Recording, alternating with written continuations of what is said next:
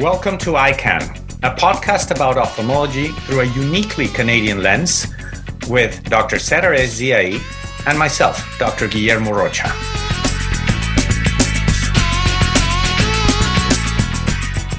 The EyeCan podcast has been made possible by support from MD Financial Management and Scotiabank, proud financial partners of the Canadian Ophthalmological Society and Canada's ophthalmologists. We'll share our experiences as ophthalmologists today and tackle some of the challenges we face as healthcare providers. Are you ready, Cecilia? Let's do it, Guillermo. Let's do it, Cecilia.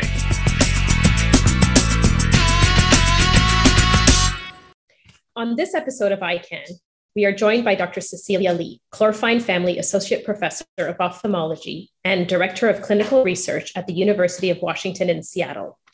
Dr. Lee's research focus includes bioinformatics, deep learning, and clinical epidemiology. Recent published work includes clinical outcomes research in age-related macular degeneration and diabetic retinopathy. In her new paper, published in JAMA Internal Medicine, Dr. Lee and her colleagues report exciting findings related to the association between cataract surgery and dementia risk. That will be the focus of today's conversation. Welcome to the EyeCan podcast, Dr. Lee. Hello, thank you. Thank you so much for the invitation and then having me in the podcast. Dr. Lee, it's been amazing when we saw the title of your article, and it's been sort of popping up in different media and different feeds. You report very exciting findings related to the association between cataract surgery and dementia risk in your study. What prompted you to research this, and what is the background of this study? We have certainly felt certain things when we see our patients, but you now kind of fundamentally establish this association. So what can you tell us about it? Thank you. So I think it goes back to our lab's research that focuses on the big data and clinical epidemiology. And nowadays, because we are bombarded by large set of medical data, such as electronic medical records and retinal imaging, it has become much easier to really study different subspecialties and making novel connections between the eye and something else, such as the brain. And so I was fortunate to be involved in the study called Adult Ages in Thoughts study, or ACT study, in collaboration with Paul Crane at University of Washington and Eric Larson at Kaiser Permanente Washington. And they had an exciting study going on since 1994.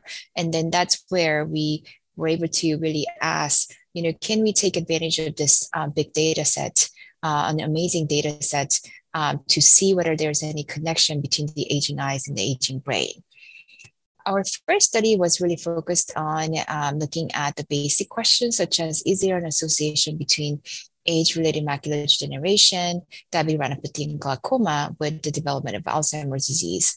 And to our surprise, there were significantly higher risk of developing Alzheimer's disease, almost 50 to 60% in these populations. So that really led to our question about, well, what about cataract? And if we were to intervene and improve the cataract by doing cataract surgery, does that have any impact on future development of dementia? That's an amazing link and an amazing way to kind of progress your research. So what did you find? So we found that based on a record of over 3,000 participants, we found that people of similar caliber of health, people who underwent cataract surgery were approximately 30% less likely to develop dementia compared to the people who did not undergo cataract surgery. And we found similar risk for Alzheimer's disease development as well. Yeah, those are incredibly interesting findings. 30% reduction in the risk of dementia. I assume that you corrected for a lot of confounders. I mean, I've read your article, and of course, there may be people who may question certain things. So how did you account for certain biases and the different confounders that you addressed in your study? Yeah, so if I am being quite honest, I think I was also questioning whether the results were too good to be true. And then so actually we did a lot of secondary analysis to kind of prove it wrong and to find potentially different results. And so, and I agree with the concerns that, especially in a setting like this, that this is an observational study using the electronic medical records data, and then just the research study population, unlike RCT. There's a concern about, well, maybe people who were able to have cataract surgery were just healthier at baseline so that they could afford to have a cataract surgery, as opposed to people who didn't. So the first bias that we were concerned about was the healthy patient bias, so that we control for many, many confounders that could explain why somebody might have been sicker or why somebody would not likely to pursue cataract surgery. So not only did we control for all the past medical history, such as hypertension, diabetes, or history that they had a stroke, etc., but also we control for how much were they likely to exercise per week? Did they ever report any trouble with the activities of daily life? And then even what is their attitude, or what is their health utilization records like? For instance, are you likely to have seen your primary care doctor many, many times the year prior to cataract surgery, whatnot? And we found, we were surprised to find that we still found about 30% reduced association. And I know you might ask about this glaucoma surgery issue, because that was another control that we used. So again, even though we were able to control for all the confounders, we still weren't sure whether this was true or not. So then we asked, well, it could be that people who are able to afford to have outpatient cataract surgery and some eye surgery, they could be different. So then we picked the glaucoma surgery as a potential sensitivity or control condition, since we know that glaucoma surgery is an outpatient surgery, such as just like cataract surgery. But then the purpose of glaucoma surgery is not really to improve per se. It's really to stop the progression of the glaucoma, and it really shouldn't improve the visual function and whatnot after the surgery. And when we looked at whether the glaucoma surgery was associated with increased or lower risk of developing dementia, we found no association. So that kind of gave us more reassurance that the result that we found are likely more specific to cataract surgery, rather than the fact that somebody was healthy enough to undergo any type of intraocular surgery. Yeah, excellent. Thank you. Thank you. That's so interesting, Dr. Lee, and such a significant number. I think it will have all of us thinking about this when we see our patients and deciding on when to book them. I'm sure you've thought about this a lot since you've published it. What do you guys think are some of the potential mechanisms that might contribute to this association? I think the obvious mechanism that everybody will agree on, and our patients agree on, is that their vision and visual function likely improves dramatically after cataract surgery, so that once your vision is better, then they're more likely to go out more, become more social, more engaged with the world. And so less depression, more exercise, more engaging socially, then those risk factors have already been shown to be protective against dementia development. I think another hypothesis, again, better vision, better visual stimuli, that translates into better brain stimuli, better neuronal connections, so healthier brain and therefore less dementia. I think the last hypothesis might be even something that I'm very interested in, and is based on, I'm sure many of us have talked to patients who come in the day after cataract surgery and they say, the world is so much bluer. They recognize that this yellow tint has been lifted, and then things just look a lot bluer than usual or than what they are used to. And so it's the potential role of the intrinsically photosensitive retinal ganglion cell, or iPRGC. iPRGC cells, as you know, they are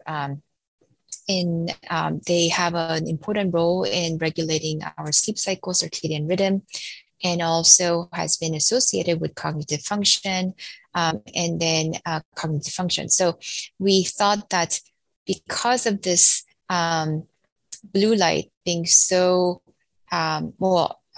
may take that back, because of this yellow tint of the cataract is so good at blocking blue light.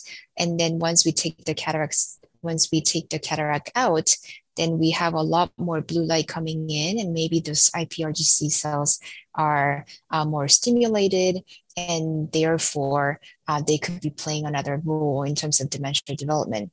So those are all hypotheses. Obviously, our study was not meant to study any causations and whatnot. So, but I think it'll be really important for us to do further study so that we can understand better the mechanisms. Yeah, and that brings me to my next question. What are you working on? What are you working on now? What is the next step in, bringing about some clarity about where this comes from and how we can target patients at the right time before they start going into that tunnel of dementia? I'm sure you're working on some new ideas and how to test some of these hypotheses. Do you want to tell us a little bit about that? So I think until we really know the mechanisms, it would be really hard, when to recommend cataract surgery, the optimal cataract surgery time, other than the fact that when the ophthalmologists have already recommended cataract surgery, then, it probably won't hurt to go ahead and get that done. So that's one. Number two, yes, we're very interested in the mechanistic part, and then also what else we can take advantage of to have better understanding, such as taking advantage of state-of-the-art eye imaging. So we have such beautiful technology now to be able to do non-invasive retinal imaging with OCT, OCTA. And I think there are a lot of hidden information there that we just have not been able to realize. So I think this marriage between the big data and AI or machine learning having this like spark in our ophthalmology field, just because we have such a large access to big data and also retinal imaging. So I think as the research progresses, that involves both big data and machine learning approaches, I am hopeful that it will really provide us novel insights in terms of novel connection between features and features that are associated with cognitive function. Not only that, but then potentially other ideas on what the mechanism might be that could explain the connection between the eyes and the brain.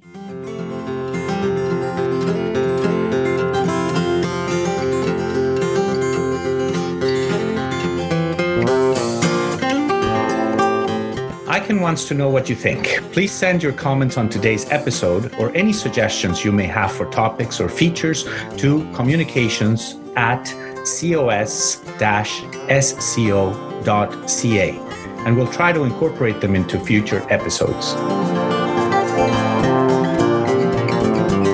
Hi, I'm Dr. Claire Chan. I'm an assistant professor of ophthalmology at the University of Toronto, and I listen to the EyeCan podcast.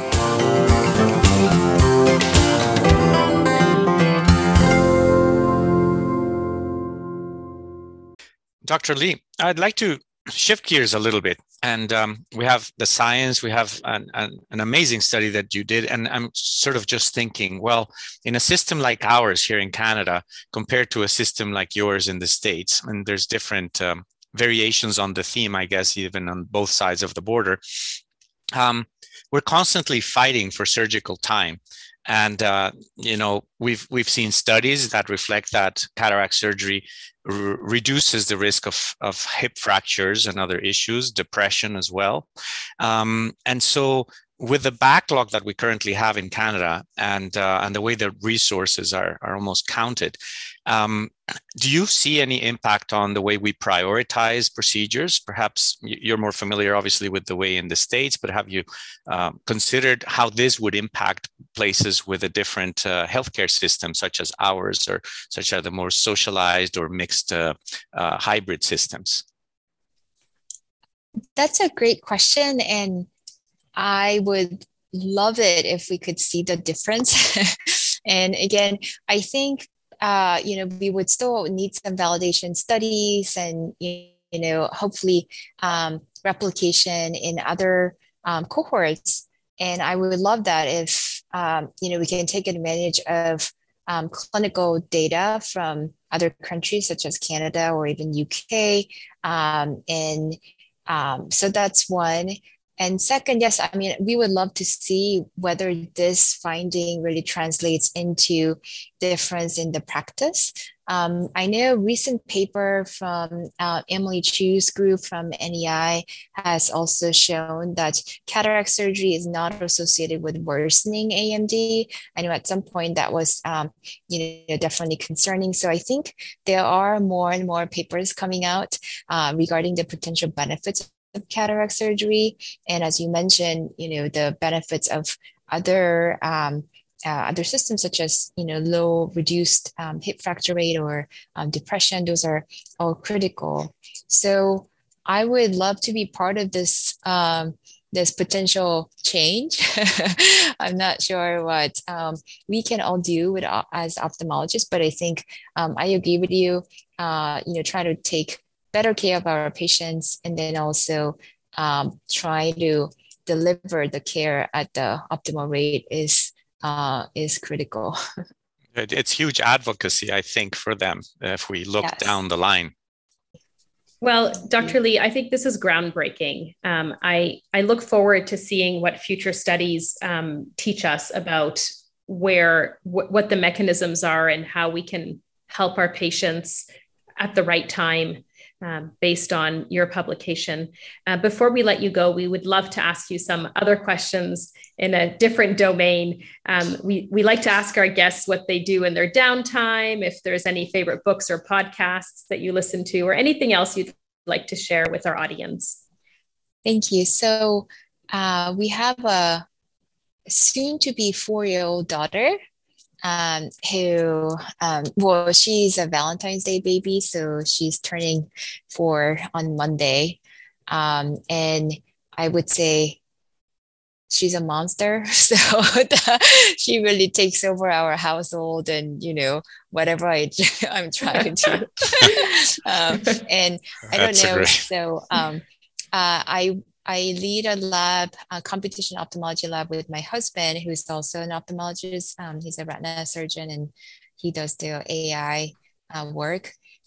So there is a lot of talk, a lot of, dinner conversations are a lot in ophthalmology and research. But ever since our daughter came out or came into our family, she has been the source of our life. And then great. We also have a 16-year-old Shih Tzu mixed dog cool. Who is bilaterally blind. So he's an interesting character as well. Not from cataracts, I assume. Yeah. So one is from cataract and then one is from total retinal detachment. Okay.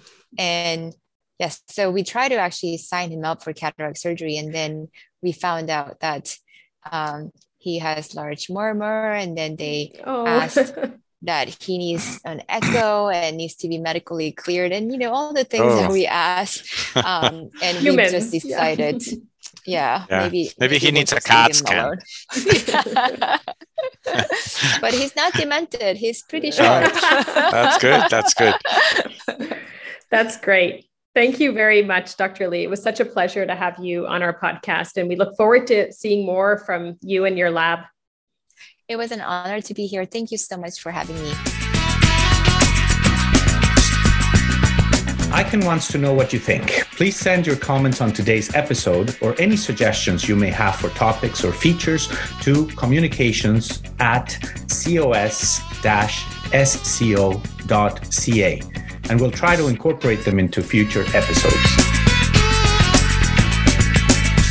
The EyeCan podcast has been made possible by support from MD Financial Management and Scotiabank, proud financial partners of the Canadian Ophthalmological Society and Canada's ophthalmologists. Thank you to the Canadian Ophthalmological Society. The EyeCan podcast is written and directed by Kim Teitler and produced by John Allaire from Allaire Strategic Works.